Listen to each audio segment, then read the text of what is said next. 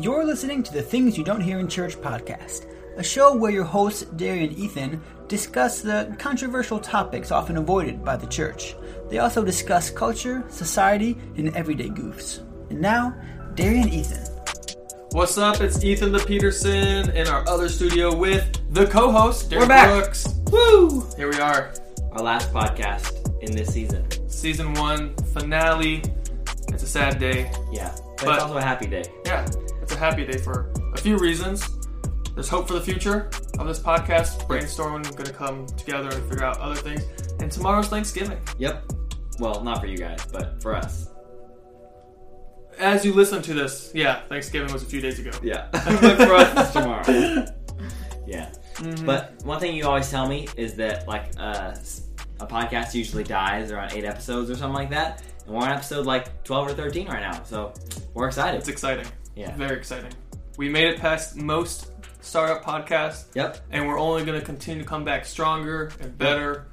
And we're going to revamp it, see what we can do with these quick jab episodes that we're going to be producing. Yep. Should we talk about that a bit? Yeah, this is not the end. So, Ethan's leaving for a long time. I'm leaving for 3 months to go overseas. Ethan's leaving for 10 months to go overseas. But eventually we'll be back here and we can do longer form episodes. But for the time being, we can't do such long episodes. We're not sure what the quality of the podcast is going to be from now for the next 10 months, just because we're not sure of the Wi-Fi and all that kind of stuff. We know there will definitely be weeks where we can't post. But we're going to try to still put out an episode a week every Saturday, if we can. Me and Ethan will probably just be doing them over Google Hangouts, and they will probably be much shorter. And probably on YouTube. Yeah, so on YouTube, but also on the podcast form, like where you're listening to it right now, Spotify, Apple Podcasts, all that stuff. They will probably be between 20 to 45 minutes, just depending on how long we talk for, and it'll probably just be the main topic. So we're probably not going to talk about other stuff, just because we don't have as much time, especially when you're on outreach, you're very busy, and you hardly have any free time anyway. We'll probably just be going over main topics that we want to put out.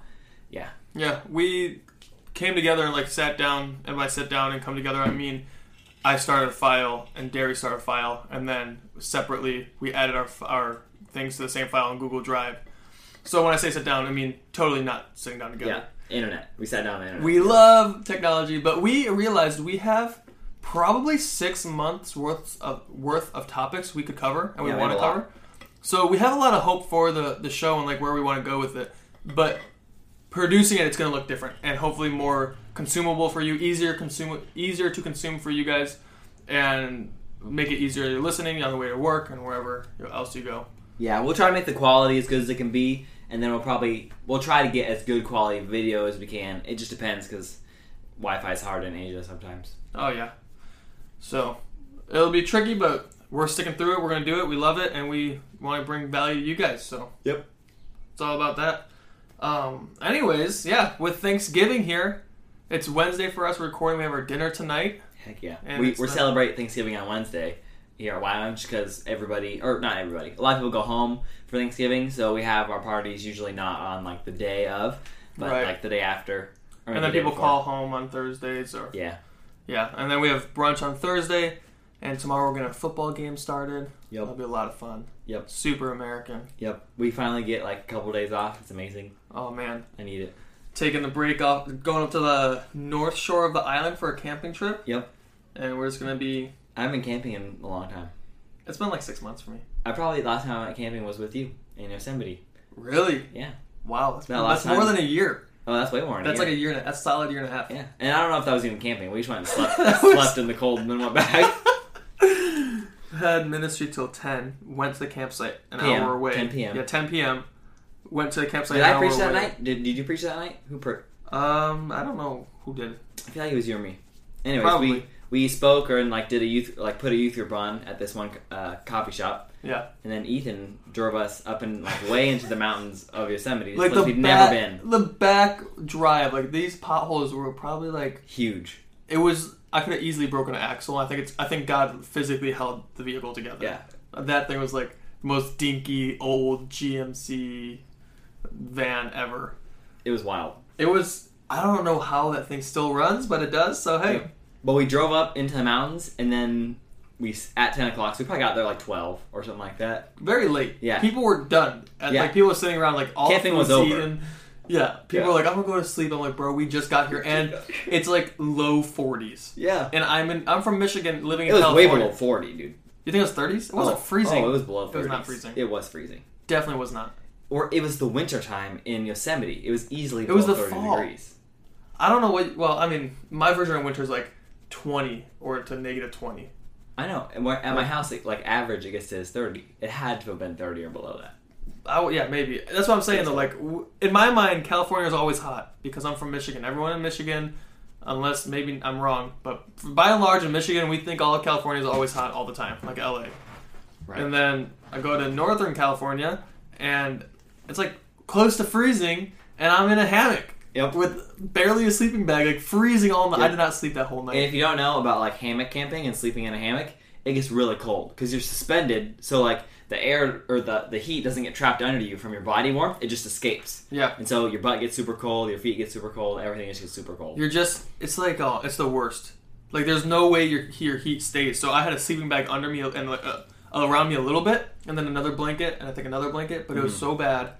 And then, actually, no, I don't think I had my sleeping bag because I think I left it at home in Michigan that quarter. You should have a blanket? I think so. I had like 2 blankets. I was You must so have mad. died, dude. I was so mad. Ethan wasn't ready. I was so angry. I wasn't ready.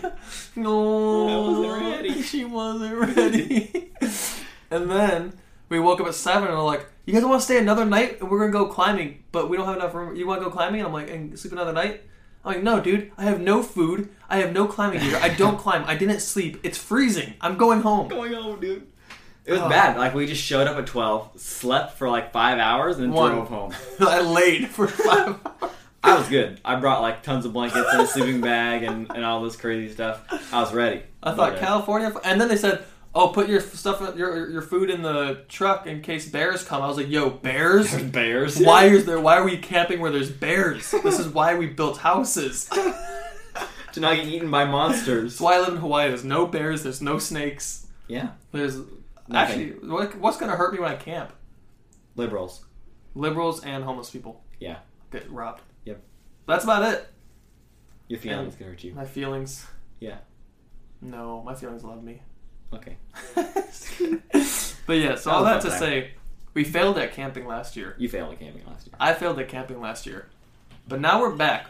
Yep. Camping better because... And I know how to Hawaii. camp. Yeah, it's Hawaii one. We're camping in hammocks again, by the way. Yeah, but it's Hawaii, so it's Hawaii. warm. Yeah. I'm still bringing everything, though. Bring a tarp. Yeah, you don't want to get caught in the rain.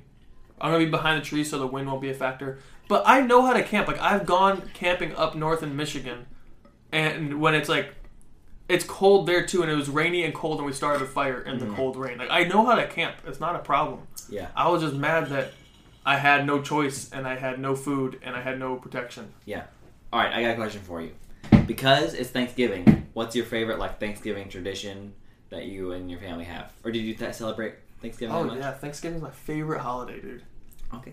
We don't have like tradition. Usually we go over to my grandpa's house, or my grandparents come over, and it's just like the chill day. But I love waking up late, not going to work, and I walk upstairs, and my mom's got biscuits and gravy made. She got hash browns, bro. She got like bacon, but turkey bacon because we're more healthy, and my parents don't like pork. And then, what else we got? We got pancakes, like the whole spread. Wow. Whole spread. And then there's a special, that's probably like chip and dip. My mom's like makes a special chip or dip that I love and I've never had anywhere in my life. Wow. And I won't tell you what it is because I don't want anyone to know. Okay. But it's so good. And it's the most delicious thing in the world, and every holiday, this is my favorite. It's like it's the first thing that's gone. Like my mom sets this out and like 15 minutes later there's none of it left. And I'm like, cool. Dang it. And I haven't had that in I had it last year because I was home for the holidays. Nice. But bro, that dip speaks to my soul. Wow. I love that. That's probably my favorite. That's probably it. And hang out with my family. We don't really play sports. We just usually hang out on the deck if it's warm outside. Mm-hmm. We'll watch football. The Lions play every Thanksgiving.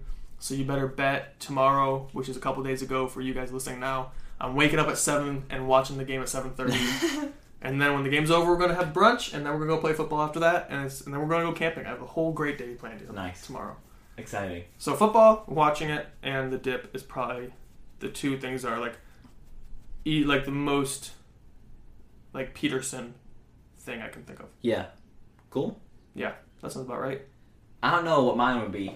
My grandma always makes this like pistachio salad thing where it's not like a salad, but you know, like fruit salads. It's like that. Yummy. But it's just like a pistachio fruit salad. It's pretty good. I don't know. It's like the staple thing I always think about for Thanksgiving. We always go to my grandma's house in San Diego and celebrate with my family there. Heck yeah. Yeah, so it's fun. A lot of times my family will play Texas Hold'em on the holidays. Oh yeah? And it's really fun.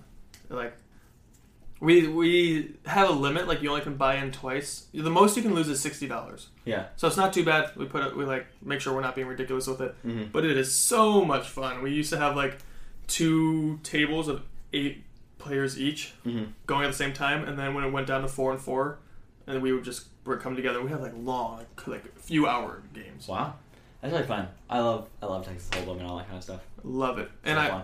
and it's not very often that I would almost never be out in the first round. I usually like because once it got down to 3 people, it's like everyone's getting at least $100 when they leave. So everyone's just like, "Bro, we've been playing for 4 hours. Just call the game. We'll split the money." And it's like, yeah, that's fair. Whatever. Nice. So that's been my experience the last couple of years, and I love it. It's also not a sin. No, gambling's not a sin. We're gonna. I don't know if we talked about that. I think we have. We have. Yeah. Or we're gonna. But gambling's not a sin. You can't find it in the Bible. Yep. I don't know where this idea came from in our American Western culture. It's an addiction. It's a sin. Yeah. Well, If yeah. you're not being responsible with If your you're money, addicted to it's a sin. chocolate, it's a sin. Yeah. Addiction's a sin, not gambling. Yeah. There it says like don't look to get rich quick. There's the Bible verses about like making sure you're not in love with money and you're not trying to like get unprofitable gain or Right. on dishonest gain. That's Yeah. what it is, and whatnot. But if you're just hanging out and having a good game going, who cares? Yeah. Let's play Texas Hold'em with our staff fees right now, bro. Yeah. I'll throw them all down. No, don't do that. So I'm behind on my staff fees, and then Derry's set for the next 2 months.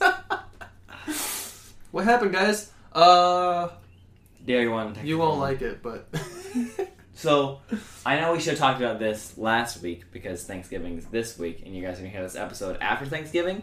But I know you wanted to talk about like some of the taboo-ness around Thanksgiving that's kind of happened in the last few years. yeah, growing up, I never knew that people had a problem with Thanksgiving. Mm-hmm. Like, I always thought, like, this is the day I go to my family's house, and we have my mom's chip and dip, and we watch the Lions, and it's always the greatest day of the year. And then I get to be an adult and leave my small town in Detroit. Yeah. Both, not small town. Detroit's not a small town. Yeah. I leave Detroit and my small town that I was My living small in. town of Detroit. Yeah.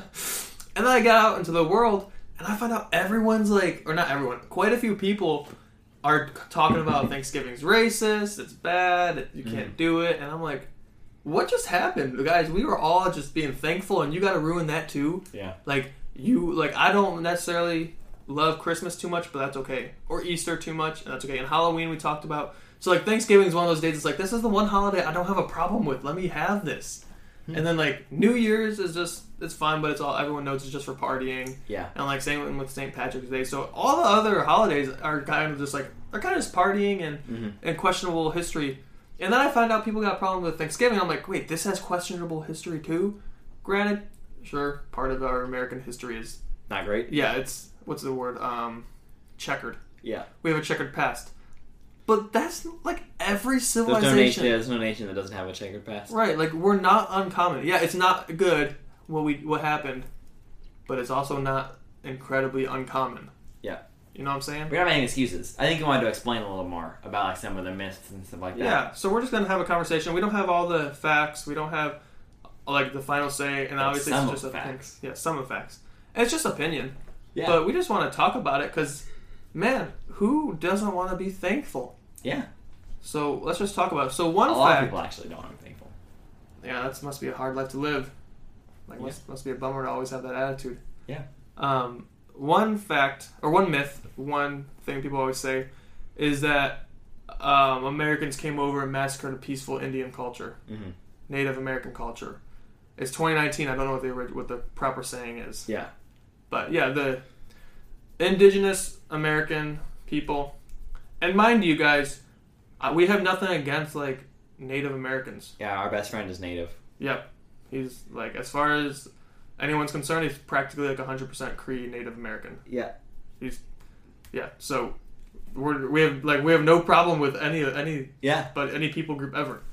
So, anyways, with that being said, we love natives. We just want to clear up this history about it, or like have a conversation about it from our perspective.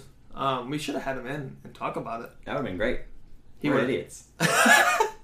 We have someone who can speak into it, but he's Canadian native, so it's like Whatever. didn't really happen to him. Don't say I'm that. just kidding. just don't tell anybody that. Don't tell anyone he's Canadian. They'll Yeah. just credit him automatically. That's Yeah. Canadian. We don't want to listen to him. All the Anyways, Canadian- you're talking about how they were supposed to be peaceful, right? Yeah. So, I guess I never really thought about it too much, but apparently people have this idea that Native Americans were like a super peaceful people group and like never had any problems. And that's just historically inaccurate. And that's okay to say because humans usually aren't like peaceful. You know, you get a group of humans together and then another group of humans together and those two groups have differences. The result is not going to be peace because of the fall of man. Yep. So apparently all the tribes were always fighting with each other and all the groups were always fighting with each other. And then once Westerners came in, they saw like, at least in like with the conquistadors and stuff in South America, they like the smaller tribes asked the settlers to come and like attack the stronger tribes because they were being oppressed by the stronger tribes, right? So they kind of wanted us to fight their battles in a way, and I guess we did in some aspects. Yeah. But yeah, like they also like scalped each other before we arrived, Right. and did terrible things like that. Yeah, I think it'd be foolish to assume that any people group is peaceful or was peaceful. There's never been like a peaceful people group Right. that has existed. And that's not to say like Americans or like the people who settled here are justified in any killing that they did. And like what's that one march, the Trail of Tears or whatever? Yeah, that's terrible. Like that's not acceptable. Like it's not okay.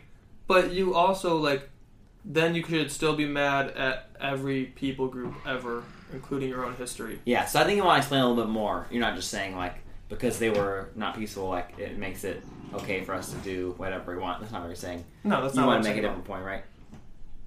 Well, I mean, I just wanted to shed information on like, hey, like you get like this wasn't like we didn't come over and just think, oh, we're gonna kill them all. Right. It was like, oh, hey, we're gonna try to actually like we'll figure out how to do this, and then they're like, hey, will you fight for us? I guess we apparently we're like sure, and then we like Right. kept going back and forth, and then it goes into the next thing that like, oh, Americans like killed all the natives for fun, and that's not true either. Right. Because of what they said, like 95% of Native Americans were killed because of the disease. Yeah. And like lower immune systems, and like we had like smallpox and things that they'd never dealt with, so their bodies didn't know how to handle it. Right, and they didn't know that they were gonna like spread those things to the Native Americans, so they didn't know they were gonna kill 95% of them when they didn't necessarily mean to. Yeah, all in all, so it wasn't this facetious like disgusting demonic let's go kill this whole people group and take over their land. It was just hey, we settled here because we want a place to practice our religious freedom, and we don't want to be conformed to like Holland, so here we are. What I learned about the earlier today when we were watching a video, we learned that like actually we weren't like fleeing to America for religious freedom. We already lived with the Dutch, right? Yeah. And we already the settlers already had religious freedom. They came here because they wanted like a Christian utopia. Like they wanted to just be able to not be like enamored by the Dutch's like I guess unholiness or whatever. Right. They didn't want to be like enveloped or like consumed by their like lose their Christian culture. Right. So like we're gonna start this Christian utopia, which also great. wrong. Yeah, it's absolutely wrong. You can't find in the Bible, hey, leave everything and make a Christian utopia. That's literally do the opposite of that. Yeah, it's like the Bible's like, no, don't hide and like Don't do separate. Go into the hardest and darkest places and love the people there and preach the gospel. It's so funny, like we even have that idea today where so many of us just stay inside the church and we don't go out and like preach the gospel. We still have that mindset where we want to create like a Christian utopia where there's no secular things around us. It's just like the Christian things, and no one listens to bad music, and no one watches anything bad, and no one gambles. The whole world just wants to do all this bad stuff, and I need to protect everybody from that kind of thing. It's just so funny. Like we're trying to create something that doesn't exist, and this won't is where exist till Jesus comes back. Yeah, this is where you get Christian cafes. You get Christian bookstores aren't necessarily terrible because if you want to find Christian books, they're great. Yeah, but then you get like I don't know. Like we've talked about. Have we talked about like Christian like universities and high schools and Christian elementary schools. Oh, I think so. Oh, I have opinions about those. I don't know if we should be doing that. And it's just, I have a lot of opinions on that. And it's like, because... Yeah, we should talk about it soon. We should. Yeah. God never intended us to just build up, like... This is what we talk about with dominionism a little bit, where they think, like, we're supposed to take over the world for Christ and, like, create Christian establishments and do all this stuff and bring heaven to earth, so we have to have all these things Christianized. That's not necessarily what God meant by the kingdom of God. He meant... like, go preach the kingdom and show them the relationship with God you can have, and that the people that make up the church are the kingdom, right? Not the building themselves, right? Like, that stuff doesn't matter. So, they had the wrong idea of creating God's will on earth. Yeah, the settlers. Yeah, I don't know where they got that from, because you can't find that in the Bible, except for when God brings heaven here and it's the end of the world. Yeah. But that's a whole nother conversation. Well, he also destroys this world, though. Yeah, so...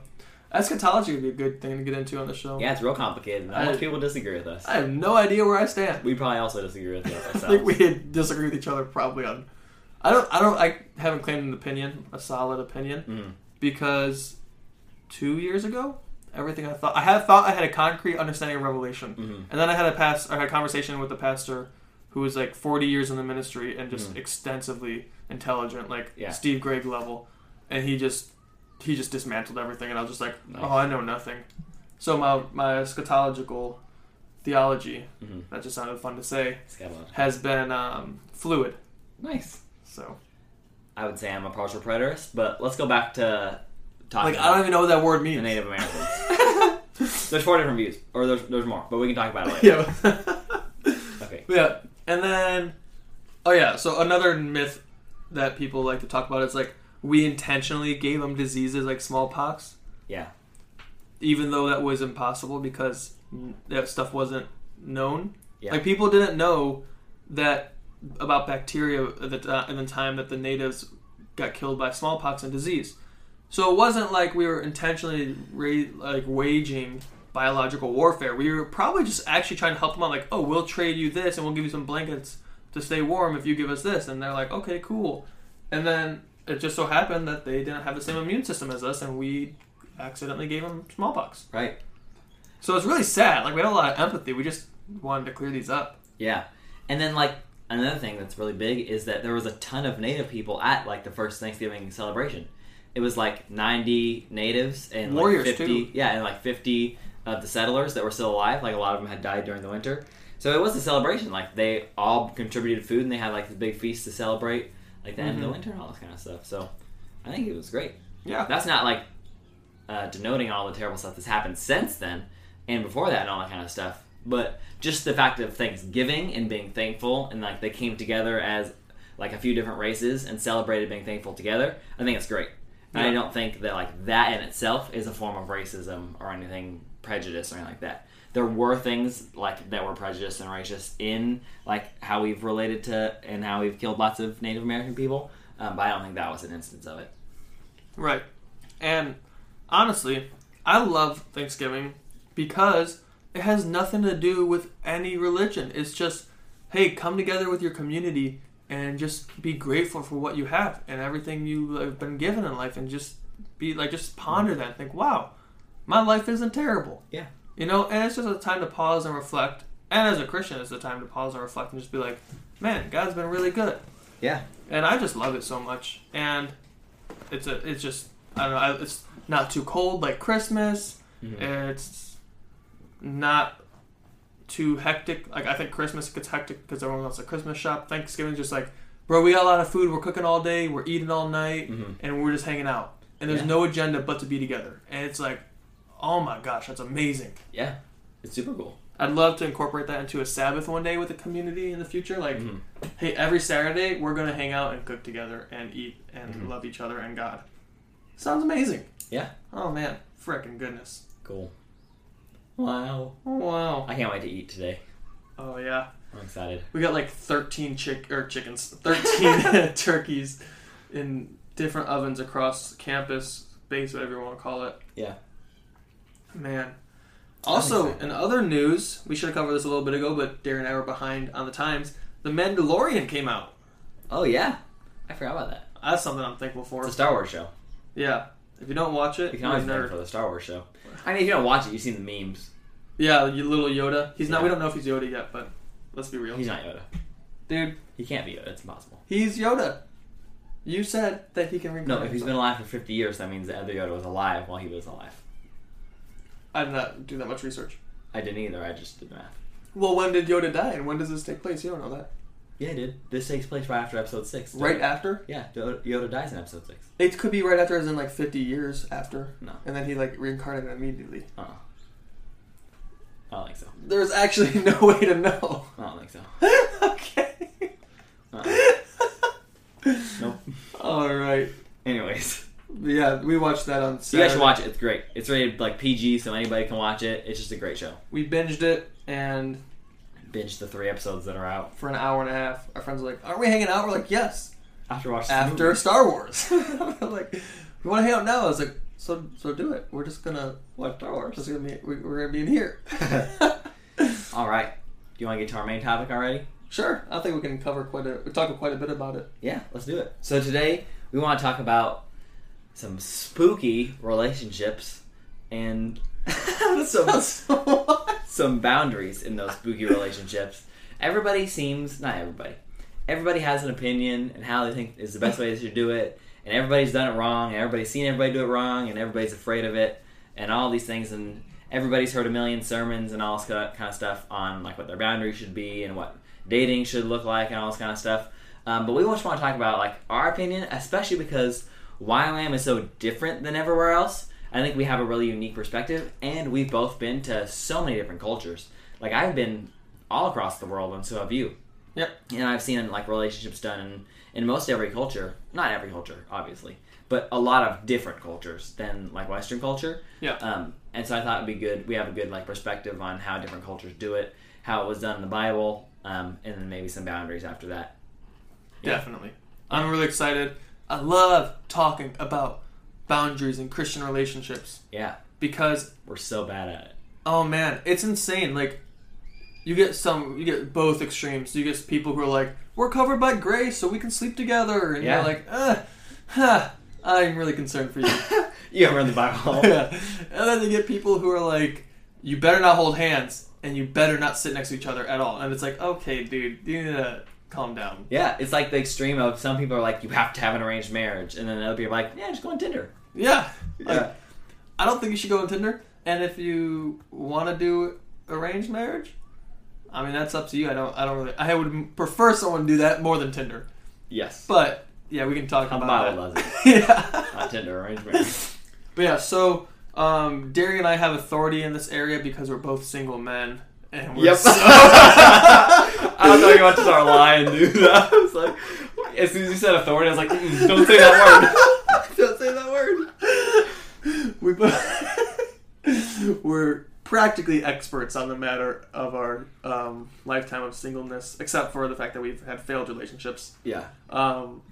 Yeah, so, I mean, we're not like, obviously, if we were married, we would have more authority in the room to say what you should or shouldn't do. Mm. And we're not even telling you what you should or shouldn't do. We're just talking about what we believe is best practices and what we can share about, like, how we would imagine we would be in relationships. And, like, because at least I think about this beforehand. Like, I think it's good to ask yourself how you're going to act in a relationship before you get in a relationship. Yeah, of course. Because then you can be on guard. Yeah. It's like training to fight. Like, you don't just worry about knowing how to fight once you're in a fight. You, like, Yeah. practice and, like, know how to do the moves and whatnot. Yeah.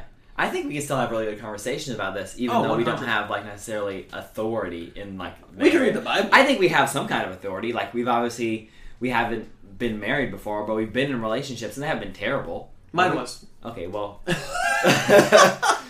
Sorry. It's alright, I'm over it. Like, we have some knowledge on the area, and we've seen it done really well by certain people in a lot of different ways, too, not Right. just one way. So I think we want to talk about our experience and our authority and the experience that we have in relationships and our perspective from what we've seen around the world. Yeah, this is a open discussion and influenced by the Bible. Yeah. And the question is really not necessarily Driven by the Bible. Yeah, it's not like necessarily, okay, how can we tell Christians how to date? It's more like, Yeah. hey, what what does the Bible say about it? How do we interpret what the Bible says with their culture from thousands of years ago into our 2019 Western American culture? Yeah. And it's like taking biblical values into our American thinking, and I think it's going to be a really fun conversation. Yeah, and me and Ethan will probably disagree on like where we land on what we should actually do when it comes to us personally in relationships and stuff like that. But yeah, so I want to talk about like an overview of what we've seen and what we think should happen and stuff like that. Absolutely. So you got a list of questions you wanted to hit, right? Yeah, well, let's just start off with like what is marriage? Why do people want to be in relationships and that kind of stuff first? What do you think? That could be deep. I saw one quote that I really like that said, "There's only two types of marriages. Okay. Christian and idolatrous." Okay. And I was like, whoa! And that like threw me for a loop because I've never thought about anyone who's not married or anyone that's not Christian but married as like an idolater. Idolater. I mean, like. I mean, if no matter what, if you're not a Christian, you're an idolater. Right. Aside from that aspect, I never would look at them and be like, "Oh my gosh, they're idolizing so badly." Like, yeah. If you don't know what an idolater is, it's just someone who makes idols about things. Yeah, we all do, but yeah, if Jesus is number one, you're not doing that. Yeah, it's like anyone who puts anything before God. Yeah, that's basically what it is. Yeah. And so if you're not a Christian, you're putting a lot of things before God, so you're just an idolater. But you're just also a sinner, so you should just repent. Yeah. So it's not like. In case you didn't know what idolatry was. Yeah. So, excuse me. What do I think about marriage, or like what? So like what? Why do people get married? Why do people want to be in relationships? What's the point of being in a relationship? We can cover all those things. Right. But like obviously, people want to get into relationships for a reason. Like everybody wants someone else to be with. Like there's a lot of reasons whether or not they're good or not. People want to be in relationships. But like, what's the point of being in a relationship? Why do we want to be in relationships and stuff like that? And I want to answer first. I think innately. It's ingrained in our DNA because God created us that way. Mm-hmm. God created man and he said it's not good for man to be alone. Mm-hmm. And he created woman as a helper. And that's not to say all the women are subject to help men. It's like, no, you guys coexist together to help each other. The man helps the woman helps the man. Yeah, exactly. And we can talk about that, even like the roles in marriage and stuff like that. That'd be interesting to get into. Yeah, that might be better for a later conversation. When we're married. Yeah. Not to each other. But I think I would say... awkwardly glanced at each other. I would say that God ingrained the desire of companionship into human DNA, and companionship with himself and companionship with one another in both intimate relationships and community relationships. And so because of that, it's part of who we are as human beings to want to be married. Because I could say, it's just procreation to expand the culture, but that wouldn't make sense to be married to that one person alone, because you can populate the planet faster if you sleep with multiple partners and have multiple babies. Right. So that would be actually a hindrance to human expansion if that was the only reason. Right. I think we can define something else too really fast. Like at the very beginning, we see God create, like you said, he created man and woman, and he said like they were supposed to be together and to help each other and to reproduce, right? But another thing we can look at is in heaven, or on the new heavens and new earth, they wouldn't be married or given in marriage. There is no marriage, right? Yeah, so that's a very interesting fact. So we were created for marriage on this world, but not for the next world. So how do you think that like played? I think it can speak a lot into how we view marriage for this life and what the purpose of marriage is, right, and stuff like that. I think it's very interesting to think about, like why now and why not then and stuff like that. I would assume because God had the foreknowledge that man was going to fall and wanted to represent himself in the world in a tangible way, he created marriage for this world, because I do believe that marriage is supposed to represent the relationship. It's supposed to show the world the relationship between God and man. Yeah, and church, Paul talks about that. Yeah. God talks about how it's like the man represents God and the woman represents the church, and like the man is supposed to love the woman as Christ loved the church and gave himself up. So that's like self-sacrificing to the point of death. Like men have a huge responsibility in marriage. That's not to say women are just subject to serve men at all. Like we're supposed to serve women, and women are supposed to serve us, and it's supposed to be this beautiful like coexistence of like loving each other sacrificially. Yeah. Right, as the Bible talks about. Yeah. And so, but the thing is, in the next heaven, the next earth, the new one, there's not going to be sinners. There's not going to be a need for God to show the people who don't know him who he is in marriage. Absolutely. There's not that mission to fulfill, right? Right. Like everyone's going to know, so it's not necessary. And also, I think marriage probably just, it just shows unity, and like it's evangelistic in a way. Yeah. You know? Yeah. I would say I would agree with most things you said. I think I'd hit on reproduction a little more though, because there won't be a need to like reproduce in the new heavens and new earth. Right. Everybody will be there already that chose to be there. So there's no need to like create more of us, right? So you lose that aspect, which is a large aspect of what God created us for and why we have attraction to each other, right? And also our mission is fulfilled for each other, which is I don't think necessarily our full mission is fulfilled, because I think God always created people with a purpose, and in the new heavens and new earth we will still have purposes and things to do, jobs, all that kind of stuff, right? I agree with that too. I think the mission that we were created to be together, like as one man and one wife for, will be completed. Do you know what I mean? Yeah. Well, it's the same reason we won't evangelize in heaven. That mission's completed. Yeah. So I think it's a big reason of like why we even get married in the first place is how can you do life better together? How can you fulfill the mission God's given you for this earth better together rather than separately, which would be why you would get married. Kind of skipping into what we're going to talk about later. But I think that's a big reason we won't be given in marriage in the new heavens and new earth, is because that mission is fulfilled necessarily. Does that make sense? Absolutely. Yeah. And also, Christ will be completely reunited with the church. So if what you're saying is true about like the foreshadowing of that humans falling away and all that kind of stuff, the relationship of man and woman and Christ and the church, I think, doesn't necessarily need restored. It's restored. Doesn't need to be imitated that way. Right. Which is interesting because as guys, when we're like in the church, we're like, we're the bride of Christ. It's like, hey, bro, that's kind of gay. Kind of gay, dude. Don't be saying I ain't no bride. I ain't no bride. I ain't the groom. You just. But I think we have a backwards thing. We're subjecting the Bible's terminology to our thinking when we should subject our thinking to the Bible's terminology. So it's like, oh, bride in our world is gender specific. Right. But in the body of Christ, it just means believers, like humanity. Is talking about a relationship. Yeah. And so it's not saying like I'm a female. It's like, no, like I'm a helper to Christ, and I do what he says, and I submit to myself to him, and I love him, and he gives himself up to me. Yeah. Yeah. And it's just amazing to think about and ponder, because then it helps you. And then it helps you in like your Christian living too, because then you're like, okay, like what is my role as a Christian? Okay, well, what was I created for? I was created to be a helper to God, you know, because if Eve was created to be a helper to Adam, then humanity's created to help God. Well, help God what? Right. Well, give glory to him and make himself known in this world right now. Yeah. So what do you think, now that we've talked about like why God created marriage and like the reason for it and stuff like that, why do you think people should want to be in relationships? Because there's lots of bad reasons to want to be in relationships. Hormones. Hormones. You want to be like codependent with someone, all that kind of stuff. Like what do you think is a reason or the reasons, like good and bad, to be in relationships or to want to be in a relationship with someone? Because we see kids like 5 years old, like having tons of relationships now, and like by the time they're 15, 5?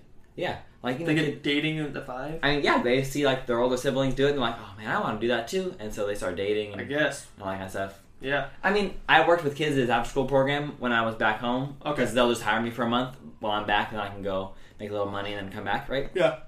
And so you go up and hang out with the kids and be like, "Do you have a girlfriend?" And be like, "No, I don't have a girlfriend." And then they're like, "Oh wow, I've had like 6 girlfriends this year." And so, like, not kidding, like they're bragging to you like about how many girlfriends they've had, how many boyfriends they've had. I don't count people saying they date as real dating if they're not able to drive. Yeah, I totally agree. But I just mean more. Yeah, it's the idea. I mean more. Yeah. I like well, some people can't drive and they can be in relationships though. I just tease in America maybe. Like I tease people who are like in America and they're like are 14. Like I have a boyfriend. I'm like, what does that mean? Yeah. Does that mean like his mom drops you off at the movie theaters and then you're like, okay, I'll pick you up. My mom will pick you up at like 7. And it's like, what? No, bro. Like if you can't drive, you're not dating because that's just childish. Yeah.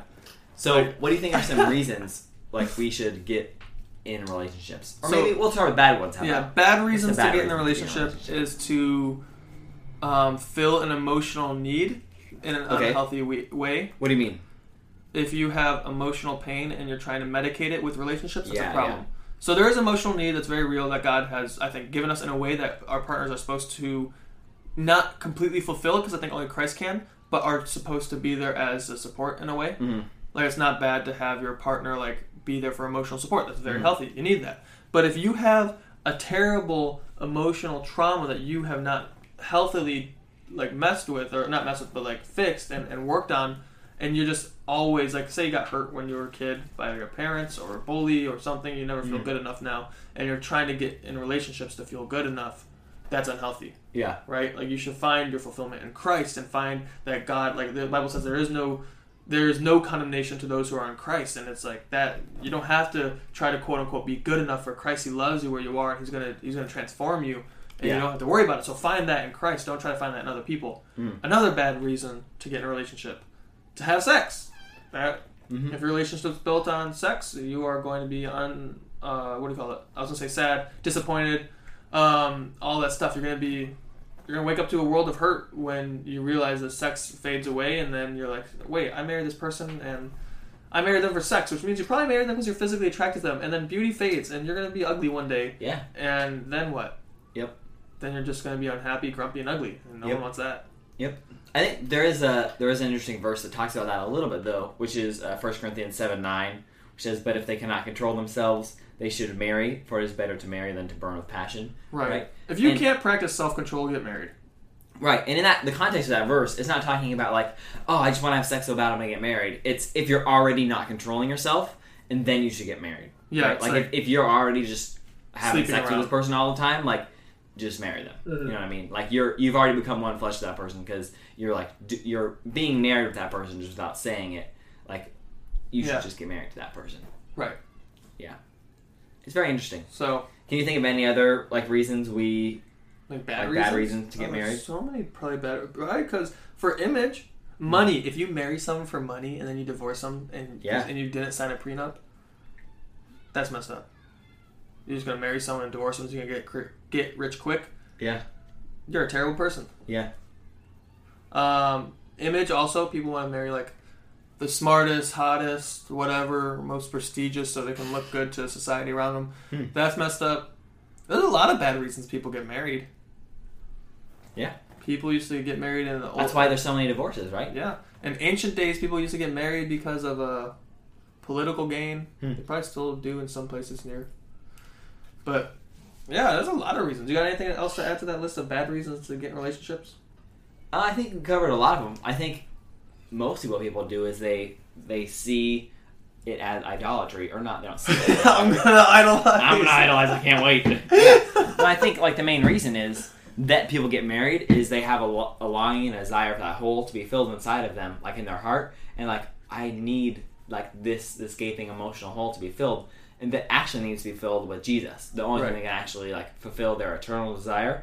And then they get married and oh, I still have this giant hole. I'm still lonely, right? And I don't know how to be fulfilled. It's like when people who are dealing with a porn problem say, "Oh, I'll just quit when I get married because I'll be having sex." And it's oh, that's not the problem. That's deeper root. You need to fix that now. Yeah, and so I think that's the biggest reason that people get married is exactly for that. There's this giant hole that they need to have filled with Jesus, but they think they can fill it with other people, which is fair. That's how society does it. Yeah. You know what I mean? That's what's advertised to you in every movie and every book and most songs. Right. You know, that person's going to fulfill your desires. And you may be blinded by emotion for long enough to think that they do, but in reality they don't. Absolutely. You need and Jesus it's to fulfill that. It's not uncommon. You know, you're not an anomaly if that's where you're at. And Right. There's hope, you know? It's not everything we're saying, it's not condemning. You know, it's just, hey, this is a situation. Here's probably what the root is, and we can deal with it. Yeah. You know, so find satisfaction in Jesus. Be able to hang out by yourself and be okay with being alone by yourself and before you get in a relationship, because then you're going to become codependent, and that's so unhealthy. You want to talk about that for a second? Sure, go for it. Yeah. Codependency. It's like when you're with your partner and you can't not hang out with them. Every day, all day, you're either glued to your phone texting them because you're not with them, or you're attached at the hip everywhere you go. Right. And that is, you know more about the psychological part, I guess, or what most experts say about it. Mm-hmm. But isn't it terrible, right? It's really bad if you can't be alone. Yeah, it's terrible. You're only being fulfilled in this person, and as soon as they don't fulfill you, you're not going to be happy anymore. Right. You know what I mean? And it's only a matter of time until they don't fulfill you. No one can satisfy you if they're a human being. Yeah. Psychologists will tell you that if you're like this and you get in a relationship, you're not going to be happy. The most happy people are the people that can spend time away with their significant other, with other friends, and know that their husband or wife isn't going to fulfill them in every way a human being can fulfill another human being. I don't know my wife probably, but like I'm not gonna probably like go to my wife to look for like that kind of bro satisfaction. Like, bro, you like better hang out you better with bros. not. You know what I mean? You better come to me, bro. Like it'd be cool if like my wife would like eat wings and watch the game with me. You know what I mean? But like that's something I do with my friends, like my guy friends. You know? Yeah, she's not coming to guys' day. No, she definitely can. Like if she wants to, that's cool. No, but, wives like, are allowed at guys' day. that's not an expectation I have for my wife. You know what I Right. mean? Because that's not atypical for women to usually do. Right? That's atypical for guys to do. So I'm not looking to be fulfilled in that way from my wife. I know I need other human beings besides my wife to fulfill me in that way, to give me that thing that I love to do and find so much like enjoyment in doing. Right. You know what I mean? There's lots of things I know that my wife isn't going to fulfill me in. Even certain kinds of conversations. Like I know there's just different kinds of people that I'm going to like to talk to about different kinds of things more than I'm going to like to talk to my wife about those things. Right. You know what I mean? And it's not a bad thing. It's a very good thing to recognize. Yeah, it's the healthiest thing. Yeah. Like factually. Yeah, and it's not saying I don't want to ever do anything with my wife or anything like that. I'm just saying I know I'm not going to be fulfilled in this one person.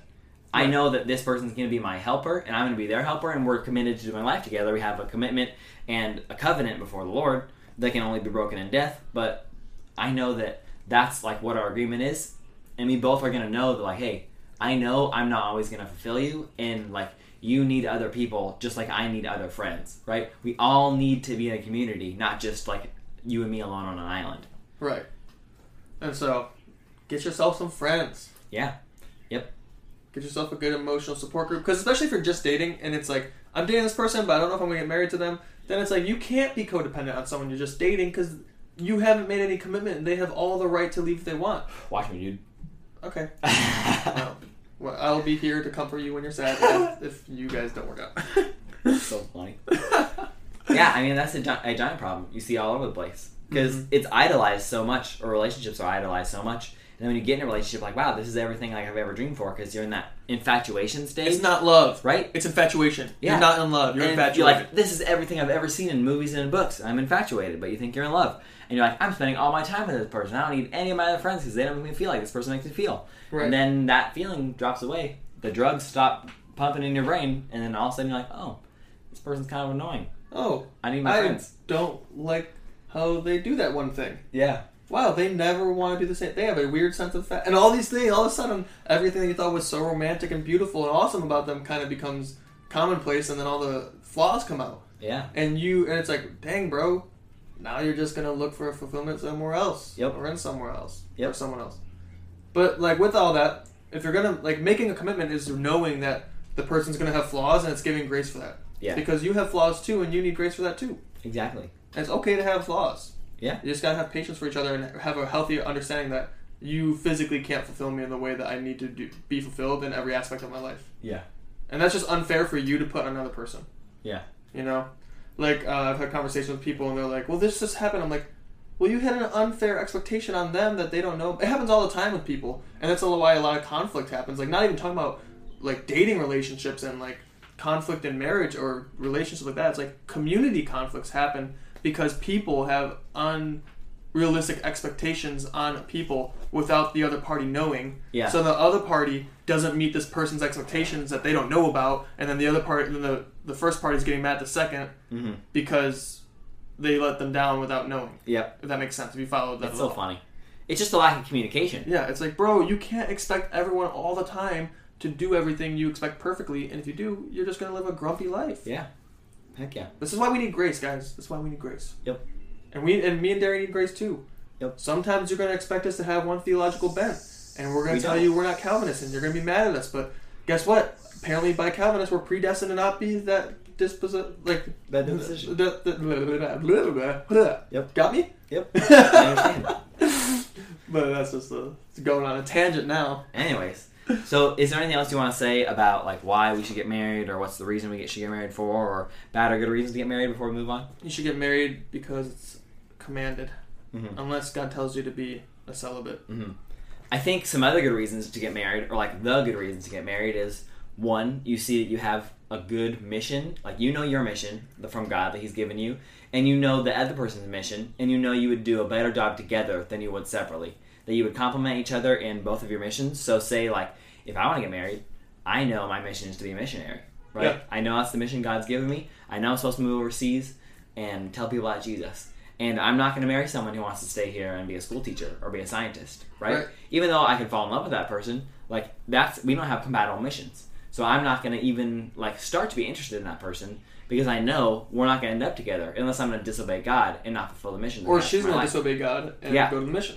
You know? Yeah, which is not God's mission for her if she knows God's mission for her. Right. You know what I mean? So you need to find someone who has the same mission as you. Or complementary. Yeah, or complementary. Together. Of course, that can be, it's easy for me to say because I have such a clear-cut mission, right, in being a missionary. Like, if you're not going to be a missionary, like, my field is pretty small of people that I can pick. You know what I mean? Yeah. But say you want to be a school teacher and God's called you to be a school teacher, and then he's also called your spouse to be, like, I don't know, not a school teacher. A businessman. But yeah, like a businessman. Like, those aren't conflicting missions. You can do both of those things. Right. You know what I mean? Like, you don't have to both be school teachers. Or, like, God could tell the wife to be a school teacher, but not say where, and then she could be a school teacher in whatever country that you'd be a missionary in. Yeah, but are you equally yoked? Like, that's not just a are you a Christian kind of thing. Are you in the same place? Are you both going to your, like, spiritual places of influence, your work, and your, like, social groups? And are you both sharing the gospel as fervently as each other? Are you both spurring each other on? Or is one person, like, dragging the other person along? Is one person always sharing the gospel and the other person's like, you're always doing this and I don't really like it and, like, I just want to, like, kind of... Like, leave those people alone and kind of stuff like that. Like, you know what I mean? Like, that's not being equally yoked. That's one person dragging the other person along. You want to be equally yoked with someone, so the mission you have in telling people about Jesus on this earth is fulfilled together. The best way it can be. If I was ever with someone, like, say we're at a restaurant on a date, and I evangelize to our hostess, and then, like, she leaves, and, like, say the date's like, hey, can you not do that? That makes me really uncomfortable. I'm like, this is over. I'd be like, I didn't realize. We'll have 2 checks, please. Just kidding. I'll be a gentleman and still pay for it, but I would talk to her and be like, hey, either this isn't going to work or you're going to have to grow in your boldness. Because it's okay to not be bold. Like, everyone's not bold at some point. For me, it's not going to work. Sometimes people aren't bold ever and they just still do it out of sheer obedience, but they don't love it. But if it's like, if you're not willing to grow, then it's like, I got other things to do. Yeah. I think my laundry just got done. I gotta go get that out. I gotta go do that. I gotta fold those, you know? But yeah, so be equally yoked, and that, like Derry said, it doesn't even have to be like a Christian thing. It's just a life thing. If you want to move to like Florida, and the person that you're in love with is like, I never want to leave home. If God's told you to move there. Well, I'm talking about like for non-Christians. Like, if you have different like dreams, like, because if you're a non-Christian, you don't have to really worry about what God's telling you. You should probably repent. You should definitely repent. I mean, yeah, definitely. Like, if you're not a Christian, you're probably following your dreams, and if your dreams aren't lining up together, then one of you is going to have to compromise, and then both of you might be unhappy. Yeah. But if you follow God, He'll work it out all for you, so. Yeah. Like the Bible says, He works all things for the good of those who love Him. Yeah. It's pretty nice. It's not saying that you can't follow your dreams if you're a Christian either. Right, but I'm just saying it's a lot easier. It's just different. Once you become a Christian... Your dreams aren't your God. Yeah, your dreams become to glorify God, yeah. And God will use your passions in a way that will glorify Him. Yeah, like, Derry and I love having insightful conversations, and now we have a podcast that glorifies God. Yeah. So... Yeah. Dream achieved. Yeah. Another thing I think you want to think about when you're like choosing the person you want to be with is, do you complement each other, right? Like, are you going to work well together, not just spiritually, but like in the way that God created both of you? You know what I mean? Like, say one of you is super outdoorsy and the other one like just likes to stay inside and read. Like, might be some red flags. It can definitely work. Well, I've had friends who like that. Yeah, I was going to say, you could have, like, that could be, like, where each other finds rest. One's like, hey, I'm going to go on a hike for 3 hours. The other's like, sick, I'm going to read a book. Right, but what I mean is, like, if one person's called to be, like, a wilderness travel guide, and the other person's called to just, like write books and be a writer or something, it could work, but I would say in the most part, like, you want to find someone who has complementary things to you where you can both do those things. Not necessarily, like, if it's a hobby, but if it's something you're called to do. Like, if you can both... like, do those things and be able to spend time together on things you enjoy. You don't want to be an opposite from someone, right? Right. Does that make sense? Yeah, it makes sense. Where I think it can work in instances, but like one person's just like a gamer and does like streams on Twitch all day and makes like millions of dollars streaming on Twitch, and another person's like an outdoor backpacker and something like that. That could definitely work, but I just don't see it happening a lot. Right. You know what I mean? Yeah, it'd be hard. Yeah. Because the outdoorsy person might feel like the gamer is being lazy. And just sitting, and it's like, well, no, I'm making money, so you can go hike. Yeah. You see all that clothing you're wearing? You see that? See that REI dude? That's not cheap. You see that? Yeah, that's because of my gaming, alright? I'm hiking the mountains of Skyrim. Leave me alone. I love Skyrim. So fun. All right, so let's talk about like dating relationships in Christianity. Like, what are the boundaries? What are healthy boundaries? We'll talk about that later. Let's define. All right, well, I was just hoping we've got time to get to it. We do. All right. Yeah, we got half an hour or more. Okay. We got it. Let's talk about like just kind of on a natural progression to that. Let's talk about what are the different kinds or ways to be in relationships. You know what I mean? Yeah. Like, because there's so many different ones. You want to start like kind of by describing what it's like in YWAM? Yeah. So in YWAM, relationships, in my opinion, they're actually really good in a lot of ways. Yeah. But there's some times people have opinions that I don't agree with. Yeah. So that's not neither here nor there. So I guess the overall idea in our community in YWAM, at least, YWAM Honolulu, and I would assume, like most Christian circles I've ever been part of, the idea is if you're dating someone, you're planning on marrying that person, right?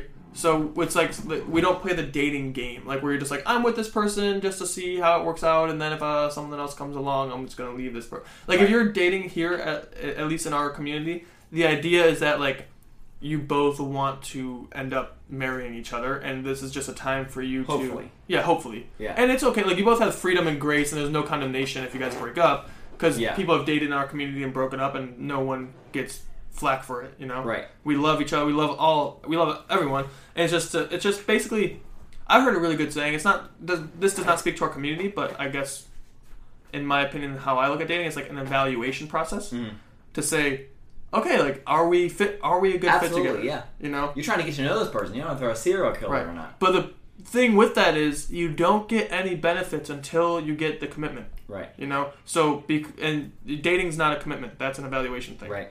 It's kind of like... Neither is engagement. Right. Engagement's not even a commitment. It's a pre-commitment agreement. It's like... I'm going to make a commitment to you. Not yet. But soon I will. Yeah, I will get to it. Yeah. But it's kind of like if you worked at a factory. So I worked at a factory, in the first 90 days were evaluation. And it's like, I could totally be fired and nothing would happen. And I would just be like, hey, you're not a good fit here. Yeah. And that's kind of what dating is. It's like, we're evaluating how we work together, how we handle situations together. If this is good, because then now we know how we react in arguments, if we get in arguments, and whatnot. And it's just a more intimate way to get to know someone with the purpose of finding that, like, person you're going to spend the rest of your life with. Because you can't have that, you can't get to know anyone on that intimate of a level, like, all the time. That's very unhealthy. You're gonna confuse a lot of people. So...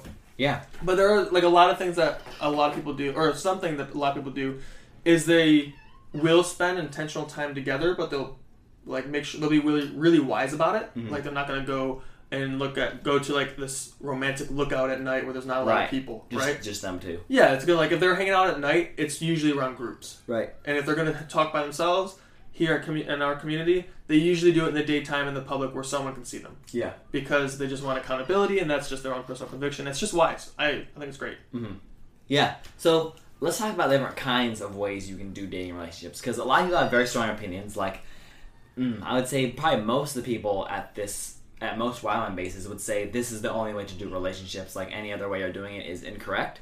Right? I would say that's most people. I don't know if I feel comfortable saying most, just because I don't actually know that information, but in my experience... Out of the YWAMers that I've talked to, I would say 95% of them, if not more than that, have said this is the only way to do relationships, and this is the best way to do it. Okay. Right? Yeah. And so, this is just one way. This is like the getting close to very traditional, like, courting, right? Right. And so, I would say there's two extremes. There's one extreme of what you kind of have our culture going to now, where there isn't even marriage. It's just people, like, start dating for fun, and then they start getting feelings, and they start living together. Cohabiting. Yeah. And then there's the other extreme of your parents just pick who you get married to, and you've never met them before, right? That's another extreme. Sounds terrible. Still happens all the time, happens in the Bible all the time. It's most of the examples we have in the Bible, actually. It's the worst. Right? I think this might be the only example. I can't think of anything else. Well, there's lots of examples where they knew each other first, and they sort of chose. Right. Right? Yeah. Okay, yeah, Jacob. Yeah, and a couple other ones. But, so, we want to kind of run through all of these different kinds and say what we think about them, and say what our personal, like, conviction is for what the best is. But if we actually think any of these are wrong or right. So, I'm just going to say my opinion now, and then you can say your opinion. Yeah, is that all right? Okay, cool. So, in my opinion, obviously, I don't think cohabitation is good at all because living or sleeping with someone before marriage is obviously biblically not correct.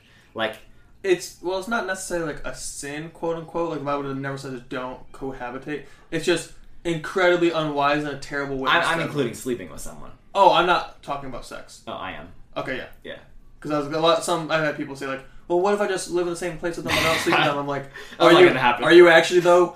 You're okay. Wait, okay. You're telling me your early 20s, you're sharing the same bed with your girlfriend and you're not sleeping together? Yep. Okay, bro. Really? Okay. Really, bro? Yeah. That's some discipline. Well, that's what they say. I don't know if I've ever known it to actually work out well. I don't think anyone's ever done that. Challenge accepted. I'm just kidding. Anyways, obviously I don't think that is okay. Do I think... Now, I think the farthest you should go as a Christian, in my opinion, I know a lot of people disagree with me, you might disagree with me, is dating apps. I don't think dating apps are necessarily wrong. I think... You think Christian... Like, we mean like Tinder or you mean like Christian media? No. So what kind of dating app are we talking? We're talking about dating apps, not like we're hooking up apps. You know what I mean? So Tinder would be a hooking up app. For the most part. Let's not define... I'm not going to define what app you're using, but I'm saying in some instances, dating apps could be okay. But only if you know exactly what you want and the community on this app knows that they know exactly what they want, right? If you know exactly what you want in the person you're going after, you have a list of things you're trying to fulfill that's not unrealistic, that's very realistic. You know who you are and you know like exactly the place you are in life and what your mission is. And you find someone who has the same mission and lives near you and you're physically attracted to and has the same values and morals as you, why not go on a date with that person? That's just us using our technology to an advantage. It's not creepy. We're not just like having sex when we first meet, right? We're being adults about it. We're going on a date. It's just meeting online and not meeting like in a group setting. In some ways, it's almost impossible to meet anybody besides that now because of how like individualistic our world's gotten and how busy people are now. You know what I mean? Yeah. So I would say dating apps are so abused, right? Like all of them are basically just used for hookups and like making you feel better and going on like massive amounts of dates. But I would say if you're a mature person and you can meet another mature person on there, I would say it's highly unlikely you will. So I wouldn't do it. Yeah, it's like looking for a needle in a haystack. Yeah, it's possible. But I think if you know what you're looking for and you're on there and you stumble across someone's profile and you're like, this person fits me exactly. Like I'm not compromising. I'm mature. I know what I want and I know what I'm looking for. And this person's profile like says that, and you start chatting with them and you go on like a date where you're not emotionally invested in this person. You're trying to figure out who they are, and you figure out like they're exactly like you and they have like all the same vision and dreams and passion that you do, and you start going to church with this person and really seeing who they are and visiting their community and stuff like that. I think it's a fine way to get to know someone if you're doing it correctly. Okay? Yeah. And so I think everything from that point to I wouldn't say I would do an arranged marriage per se, in where like traditionally you don't know the person and your parents pick who they are. I wouldn't necessarily say I would do that, but again, I don't necessarily think that's wrong. But I wouldn't say someone should practice that today. Okay? So this is the version of arranged marriage I would say is good. I would say if you are attracted to someone, or maybe you don't even notice this person, and your parents like bring up this person to you, and maybe your parents know their parents and they know them via their parents and stuff like that, right? Yeah. And they're like, what about this person, right? And then they start talking to that person. Maybe you haven't met them yet. They think that should be a good match. They put you guys together. You start hanging out, and then like they start hanging out with your friends, and your friends meet them. They're like, wow, like you guys seem like you'd fit really well together. Like your like personalities mesh well, and all these kind of things. The same morals, same values, same vision and mission. That would be, I think, like an arranged marriage that would work today. I actually think that's one of the healthiest ways you can do relationships now. If I got to craft my life... Do you trust your parents to pick someone for you? I don't think that's necessarily picking someone for you. Like, I wouldn't just marry that person. Right? I'm saying more like they're picking someone out for you to go on a date with or like get to know, and you're saying, oh, like you arranged this. I'm not forced to marry this person. Right. But you arranged like me and this person meeting, and then something can happen based on the thing that you've arranged. Does that make sense? And so I think every single relationship or every single marriage is more than just like a marriage between two people and God. I think it's a marriage of families, right? Like especially in old times, like you see like one person will get married to another person and like both of those families merge into one family now, right? And so I think it's the same now. Like if I marry someone, I'm marrying them and their family. It's not to say like if they don't have a family, I am not marrying a family, or like Sorry, if their family's terrible, like I'm still marrying to have family and stuff. But like you have to deal with or like have a relationship with the family that you marry into, right? Yeah, like you're gonna always like these people are now your family. Right. You want to look at like how that family operates, how they act, how they treat each other, and stuff like that, because it's gonna say a lot about the person you're marrying, right, and how they treat their family. Yeah, I think is very important. So I think when you get your friends involved and your family involved, and you get their advice and like you have their input on it, they are a part of your relationship. It's much healthier, and there's much less room for mistakes than when you just try to do it on your own. Yeah, does that make sense? Yeah. So I'd say those are the two extremes where I think everything in between those are good. Does that make sense? Yeah. So I think a lot of people don't think that that's okay, especially in YWAM, because they see this is the only way to do it. Like, this is the only healthy way. What don't they see as okay? I'll explain.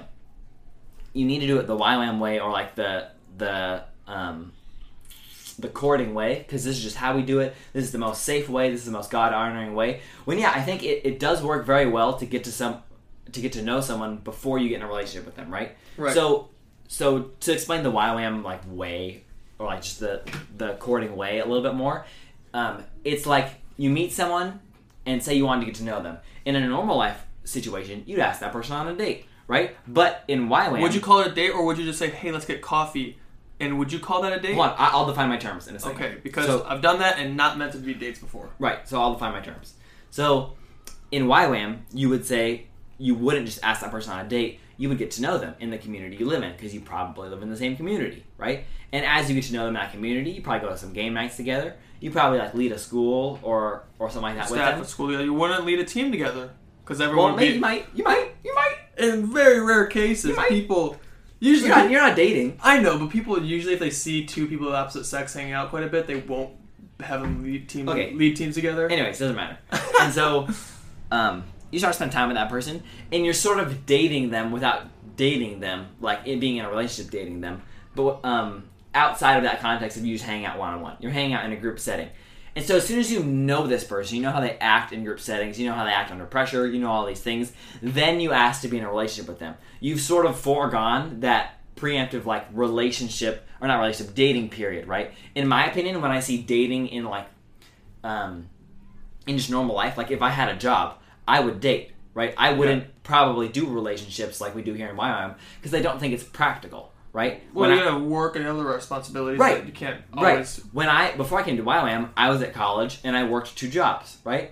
And I also like served in my church and youth group and stuff like that. Right. And my college. I didn't have time to freaking like go to get to know someone that well, and right? Group settings. I would be like 50 years old before I got to know someone well enough to marry or decide like I wanted to be in a relationship with them for marriage, right? Yeah. So I think when you're not in YWAM and you're not in that kind of setting, like if you're in a much more individualistic setting, right? I think it's completely fine to go on dates. And now, let me define like my terms, like I said I was going to.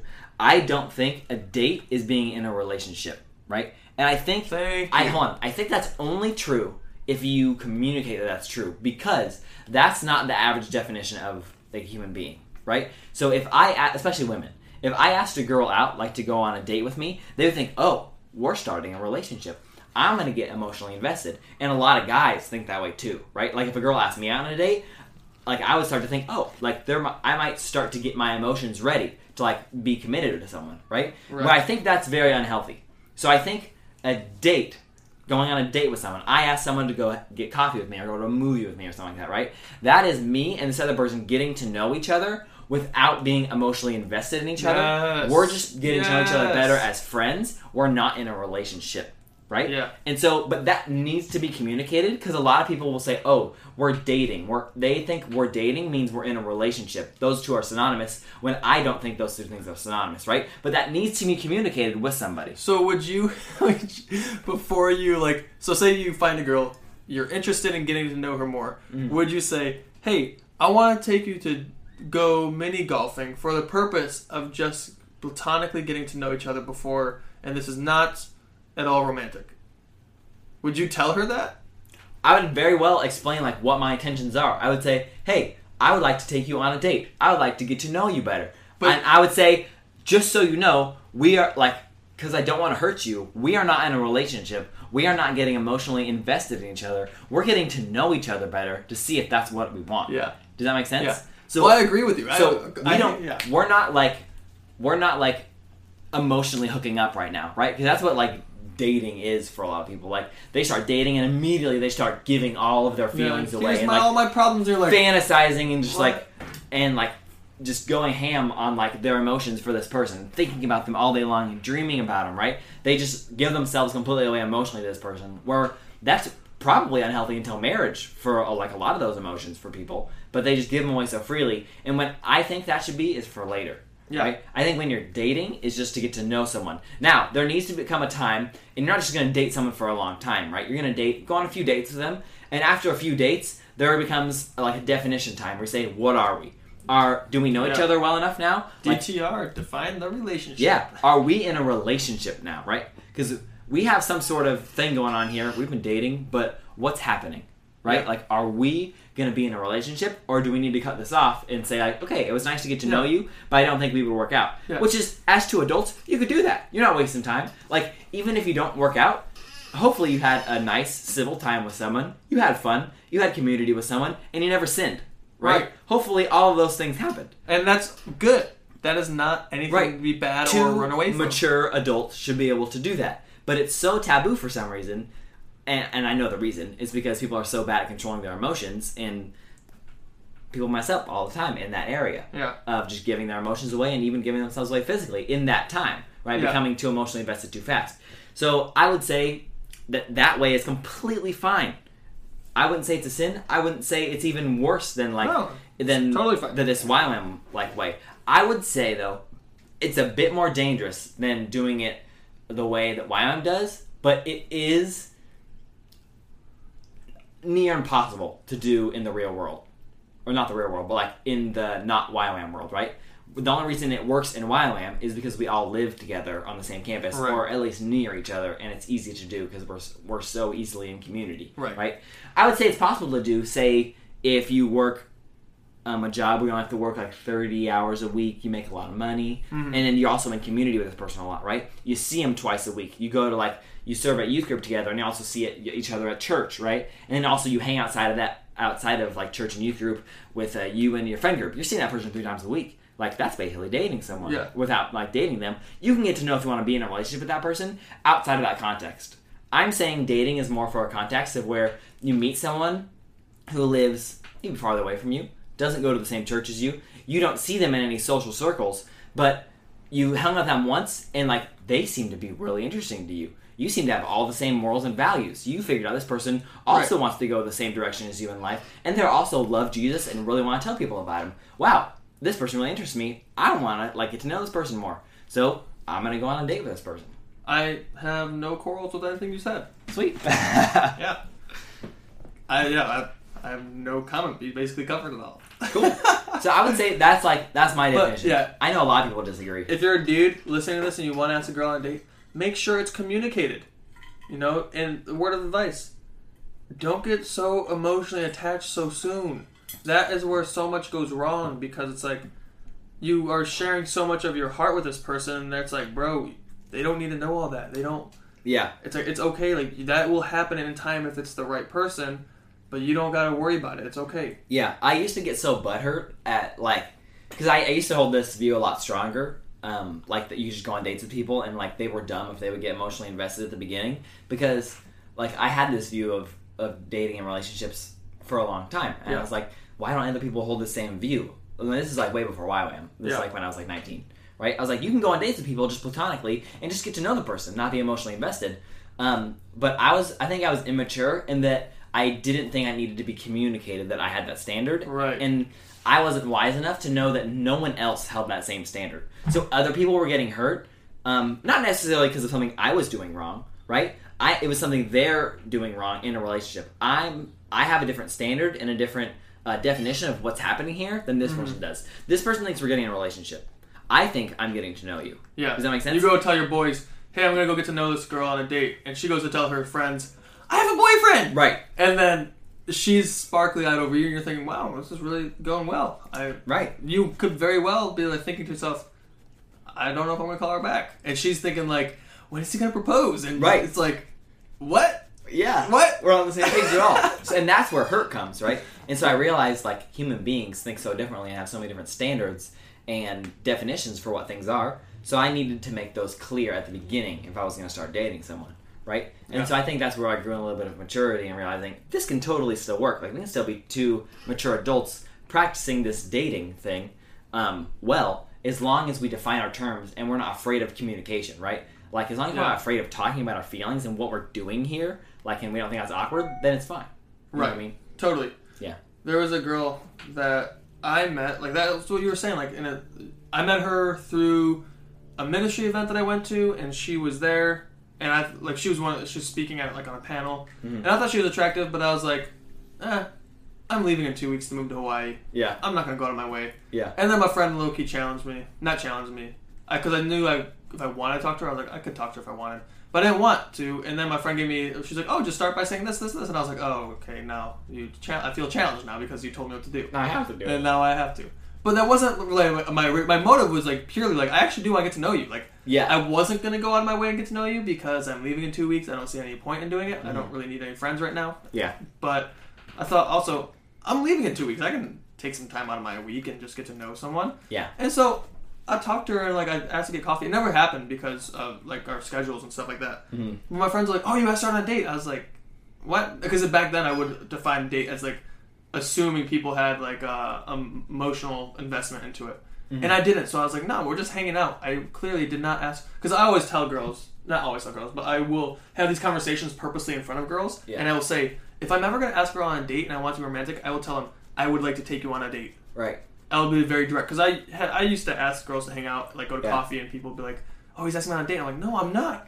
I'm not asking you on a date. I just want to go get coffee because we're friends." Yeah. So I stopped doing that. That's so funny. That happens to you all the time. No, I stopped now. Oh, okay. I had someone talk to me, and then like they're like, "Hey, people like are like being confused by this behavior, basically." People are dumb. And I was just like, "Huh."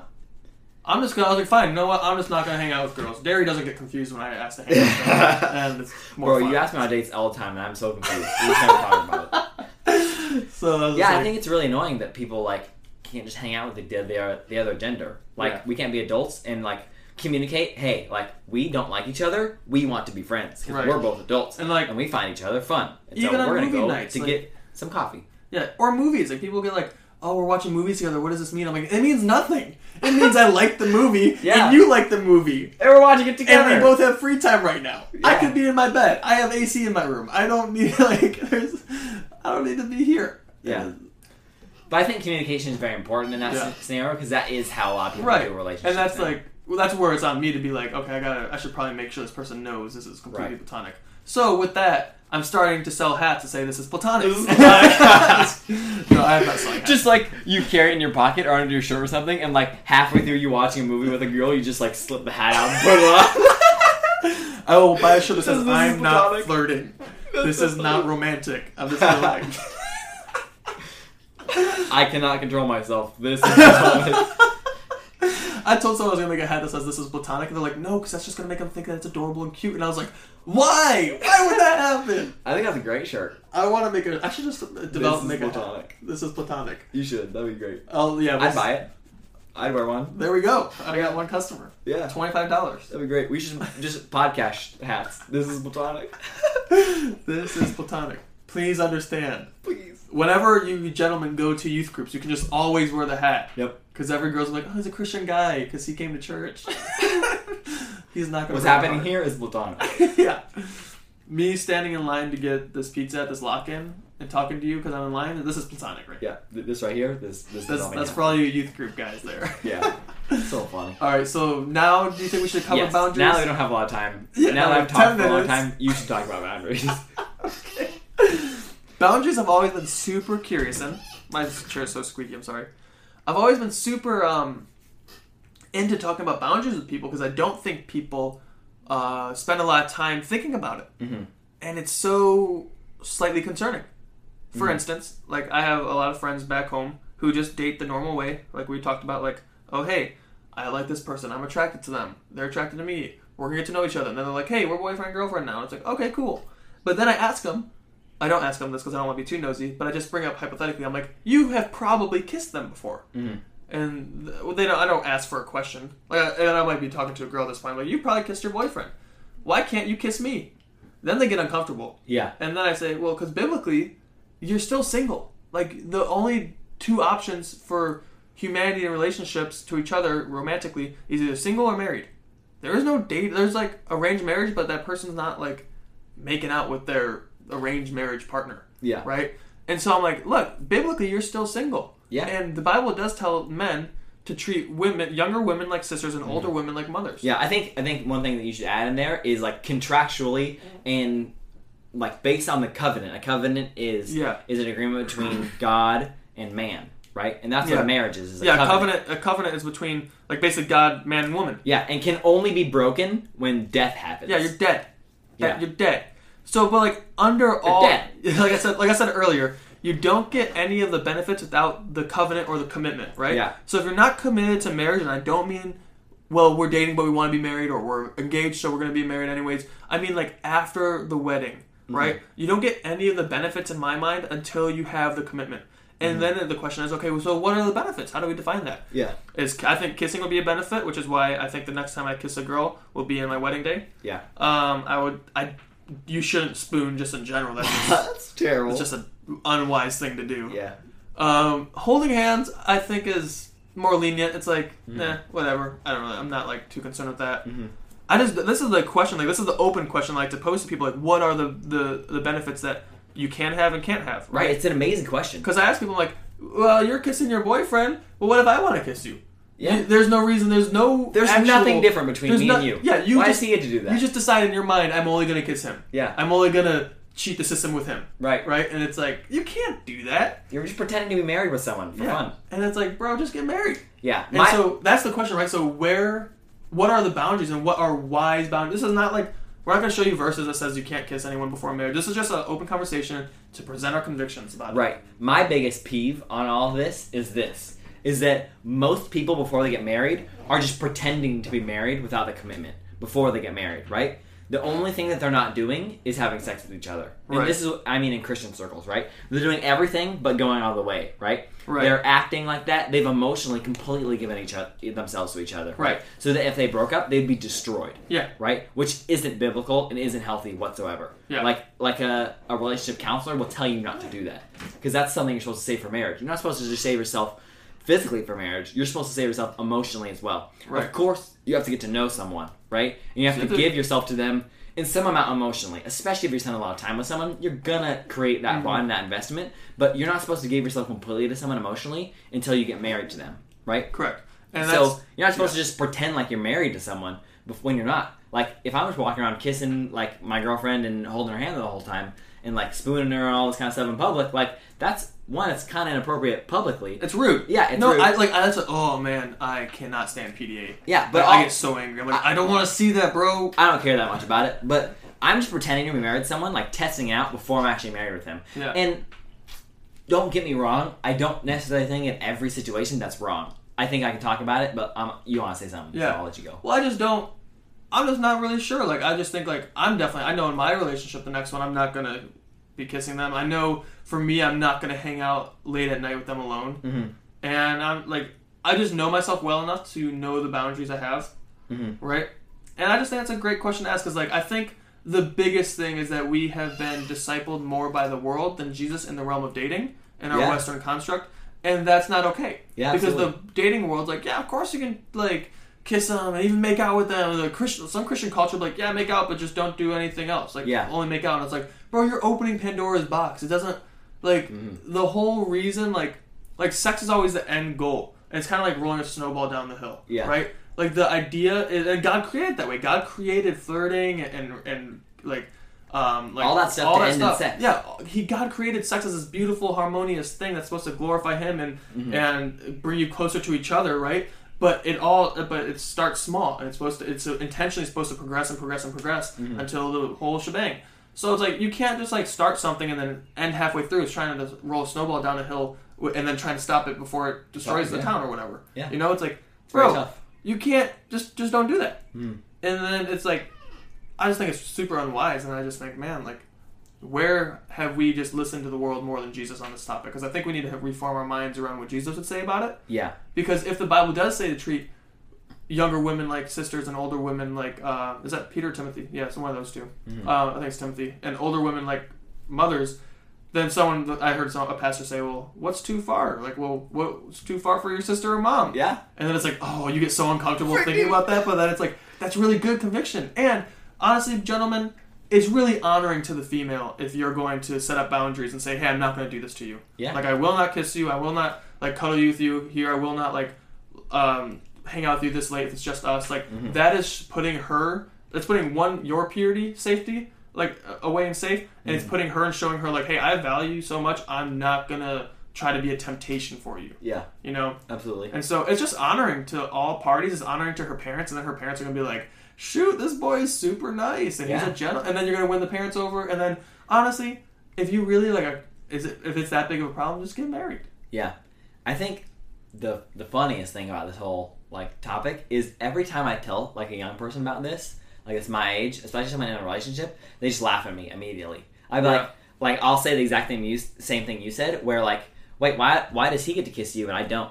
They'll just laugh at me. They'll be like, that's dumb. Like, why would you get to kiss me? I'm like, it's not dumb. I'm like, it's not dumb. Logically think about it. What does he have right now that I don't have in the wise of commitment? Right. Nothing. Nothing. There's nothing. Like, you've just somehow decided in your little fictional world that he has more commitment to you than I do, which is not true. Like, in all reality, you guys probably won't work out. Like, like, statistically, like, the amount of, like, relationships you're in before you get married, on average, isn't one.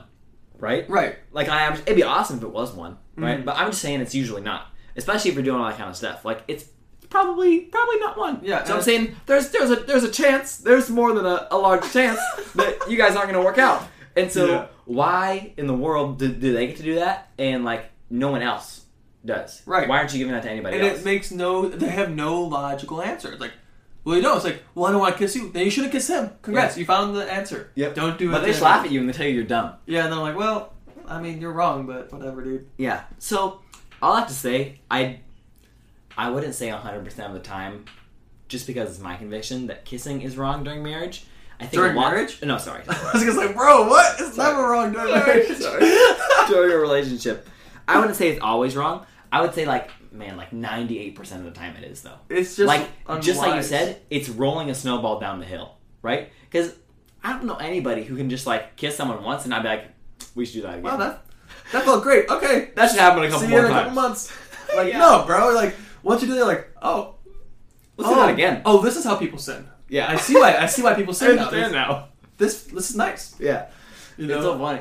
Oh, man. And it's, like, not even a thing of, like, a lot of people ask, like, because I helped out at a youth group and, like, it was at, well, not a youth group, it was a high school, like, Bible study. I'd go to the school and, like, the high schoolers would come and just talk. And they'd be like, hey, like, how far is too far? Like, can I do this? How much drinking is too much drinking? I'm like, well, bro, you're 17. You shouldn't be drinking. You shouldn't be doing it at all. Yeah, and they're like, how far can I go with my girlfriend? I'm like, guys, all these questions about how far can you go, what's sin, what's not. Yeah. It's not, it's just you're saying, how far can I get before I'm in trouble with God? Right. And it's like, that's not what God's heart is. It's not about, is it good for you or is it sin or not? It's like, is it wise? Is it going to help you run? I think we talked about the last week. It's like, is it going to help you run? Yeah.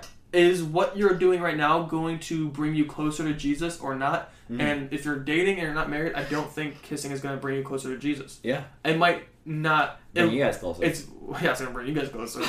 It'll bring you, like, it might not take you incredibly far away, like one kiss every now and then might not be, like, detrimental to your faith, but it's, like, going close to the slippery slope and asking, and it's saying, it's going close to the cliff edge and saying, I'm not going to fall. Yeah. And it's like, bro, just don't do it, you know? Like, use wisdom and love God more than you love that girl and just be wise in your relationships in every aspect and don't give in to this temporal desire. Because that's what it is, right? Like, if you have such a desire to kiss someone when you're on a date, you're gonna, and you say you forego it, you don't kiss them, you drop them off, you get in your car, you go home, that desire to kiss them is gonna be gone when you wake up. It might last like 2 hours. Right. And then, like, say you do kiss them and then you go down the big rabbit hole and it's like really bad, or like the snowball rolls and like the big thing happens and then you wake up full of conviction. Yeah. And then you're in sin.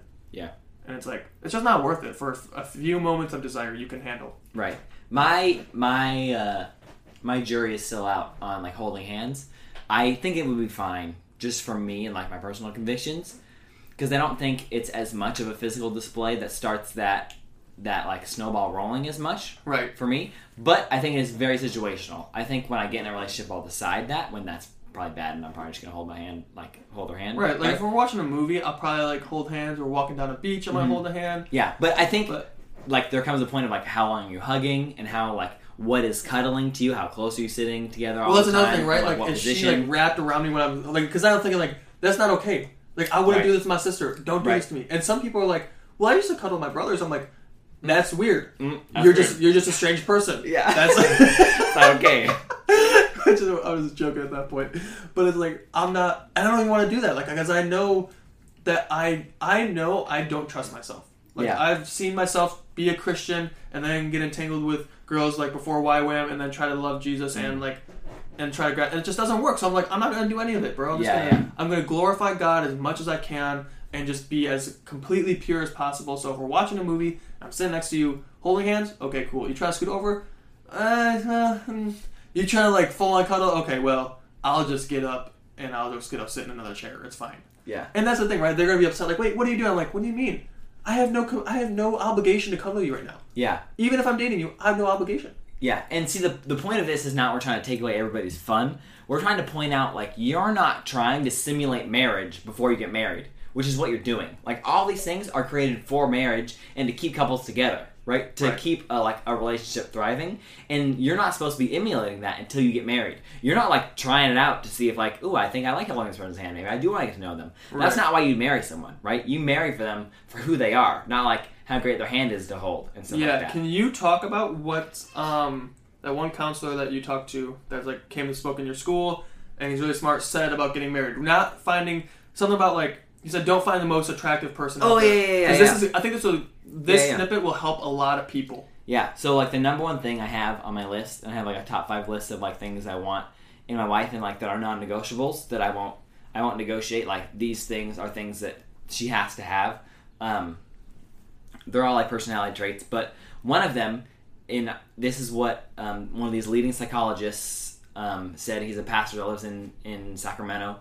His name is Mike Phillips, and he said this when I was in a counseling session with him one time.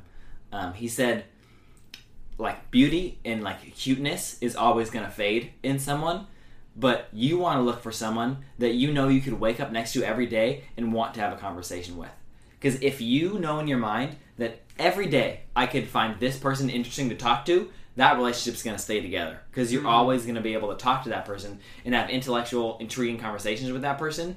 It's not going to be about when your body's wear down. You can't like go hiking together, which was the thing that held your relationship together. You can't like do all of these things that they're going to wear down and break down, and you might lose interest in. Like if your interest in like is Disney movies, and that's why you got together with that person, right? Mm-hmm. Like that might fade in one of you. You know what I mean? Like you might move on to different things when you get older. You might change. But if you know that you could have an intellectual and good conversation with this person for the rest of your life, then that's going to keep a marriage together. That's going to be interesting. You're going to want to stay with that person because that's who they are. And that's their ability to communicate. And that's like a very, very important thing. It's like the number one thing in my book for like getting a relationship. Yeah, I think it's super valuable. It's like helped me analyze and reanalyze like whenever I find myself being attracted to the girl, I'm like, okay, wait, that's fine. It's biological to be attracted. Yeah. But how are my conversations with? And then I realize if I find myself like them talking, and I realize like after a couple like half hour in a conversation, it's like dying down. I don't talk to them. I'm like, kind of bored. I'm like, I don't even want to be around you right now. Like, so that's really good. I think hopefully that's good for you guys. And I think we're good. We're drawing near to the end now. Yeah. Is there anything else you want to say about relationships or anything? Before you get in them, pray. Yeah, absolutely. Consult God. Seek the Lord. He's good. My view on relationships is, for the moment now, like as I'm in YWAM, this is what the Lord's put in my heart, is I'm not looking for a relationship at all unless God tells me. So I'm still a human being, and I'm still biologically attracted to people who are beautiful and people that I find like intriguing and like having conversations with, right? Right. But I'm not pursuing anyone or looking to pursue anyone until God like starts blipping it up on my radar. And as soon as God does that, then I'm gonna like pursue that person, right? Yeah. But until that point, I'm just not looking for anybody. And I think that's a really healthy place to be, is to surrender like your right to be in a relationship to God, because God wants us to surrender all of our rights to Him. Can you say that? I think it sounded confusing. You said I know what you said, but you said surrender your right to be in a relationship to God, but it sounded like surrender your relationship to be in a relationship to God. Yeah. Surrender your right to be in a relationship to God. Yeah. Right. Don't surrender your relationship to God. To God, yeah. Surrender the idea, like, everyone has a right, like, well, I deserve right, this is an inalienable human right. In a relationship, like, well, you deserve hell. Yeah. So, recognize God, everything else is mercy. Yeah. But it's everything you have is a gift from God, and God loves it when you give His gifts back to Him. So everything you have is actually God's. Like, literally everything. Even your physical body, your breath mind, is everything. God's. Yeah. And so when you say, God, I realize none of this is mine. Here, you can have it. You can't lose anything. You can't lose your money, He's a good father. your job. Yeah. You can't lose any of it. So God knows what you want, and He's going to bring what you need when you need it. So all I've done is surrendered my right to be in a relationship to God. And now whenever He wants to give it back to me, He'll bring me the person He wants, like, me to be with, right? That'll be way better. And I don't have a philosophy where I think, like, you can only be with one person, like, and that's just the one person for you. Like, in the idea that, like there's two halves and they need to be one. Yeah. Sorry. Yeah, I was going to say, bro. That was a little confusing. Bro, that was a little confusing. Polygamy right now, bro. Yeah. No, I think there is, like, the one, in that whoever you decide to marry is the one, right? But it's not like, if you miss the one, then everything is destroyed. Yeah, that's actually Greek mythology. That's where that came from, is that there was, like, the gods cut people in half, and they were two halves of a whole. And that's the whole, like, idea of Hancock, the movie, right? And so... That came from Greek mythology? Yeah, we talked about it the other day. Wow. Yeah. And so... All that is Greek mythology. It's not from the Bible or anything. There's not, like, you're not two halves of one whole and you need to be made, like, complete with another person. That's not how it is, right? You're finding another person to live life with and be a helper with, right? And to fulfill the mission you have here on Earth better together with, right? Yeah. Yeah. That's what I want to say about relationships. Yeah. And another last snippet, it'll be like a minute or less. Someone I was talking to who's actually engaged right now. Congrats, bro. You probably don't even know we have... Well, yeah, you probably don't know we have a podcast because you don't have Instagram or you don't go on it.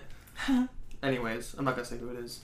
I was talking to them about it, and they're saying, like, basically the best advice is, like, run your race as hard after God as you can and focus on Him, and then down the road just see who catches up. Yeah. Like, see who's running with you. Yep. You know, see who's... Because you can, like, really like someone, but know, and you know when this happens, that they're not going to be, like, at the same place spiritually that you want them to be in the time that, like, in the next year. Yeah. Like, you have a vision for your life, like, okay, this time next year I want to be here, and you know they're not going to be there, and if you're like, well, I'll just sacrifice that so I can be with them, it's like, don't throw away your spiritual growth for someone who's not doing the same, because if you, like, put God first and you grow spiritually first, God's going to honor that, and He's going to absolutely, like, bring someone. Like, the Bible says that he who finds a wife finds a good thing. It's God's will that most people be married. There are people who call us to be celibates, but that's so far and few between. Yeah. You know? Few and far between. That Sorry. Whatever I said. I don't know. Alright, we got to end this before 30 minutes, or else we're a failure. Bro, it's 1 hour and 37 minutes right now. Alright, let's do it. Let's get to jokes right now. Go. Do you have a joke? I do. Sweet. Okay, I'll go first. Okay, this one's short, but I think it's funny. I also like kind of, like, not harmful, but, like, sarcastic humor. So I'm sorry if this offends anybody, but I think it's funny. Okay, I have a relationship joke because we're talking about relationships. Okay. Are you ready? Yes. Okay. Don't break... Guys. Guys or guys and girls or just guys? Don't break anybody's heart. They only have one. We only have one heart. Don't break their heart. Break their bones. They have 260. 206 of those. That sounds like a woman's country song. So that's the one that said, "Don't break my heart." There was it said a guy's country song, and it said, like, beer, dogs, America, hunting. It's a girl's country song. I killed my ex-husband. It's like, oh my gosh. Well, you brought an appropriate joke for the show with relationships. I also did, but towards Thanksgiving. Oh, nice. So my family told me to stop telling Thanksgiving jokes, but I told them I couldn't quit cold turkey. Got him. All right. Well, guys, thanks for joining us in this conversation about boundaries in Christian relationships with wisdom and what does the Bible have to say about it, and what is dating and how do we do it in this 21st century world we live in. Yeah. We've had a lot of fun. Yeah. If you guys agree, awesome. If you don't, awesome. Let us know. Thanks for sticking with us this first season. We'll be back with season 2, and we're going to figure out what we can do to give you consumable content that'll still edify you when we're on outreach, but we'll see how that goes. Yeah. And in all of this, it's just our opinion. We don't write the Bible or anything like that. Like, you can disagree with us and be fine. You can disagree with us and still love us, and we can still be your friends. We can disagree with you and still love you and be your friends. Nothing has to change. Absolutely. If you disagree with anything we've ever said in this first season, we'd love to hear your thoughts and your comments on them, and we love to talk and have like a dialogue about them. And if we don't come to a place where we agree, we can respectfully disagree and still be friends. Yeah. And it's awesome. So thanks, guys. Thanks for being with season 1. This is like, we were so excited that we were able to do this, and you guys listened and you loved it, and you reached out to us and we've loved it, and it's just been such a blessing for us. Create a community around the world. Man, I'm like blown away. Like, it's end of an era, but it's not. It's just a pause. Yeah. So we love you guys. Take care. Have a great holiday season. And a happy new year, because we don't know when you're going to hear from us next. Probably next week, but we're not sure. Yeah, we'll figure it out. Yeah. We'll see. We love you guys. All right. See you guys. Adios.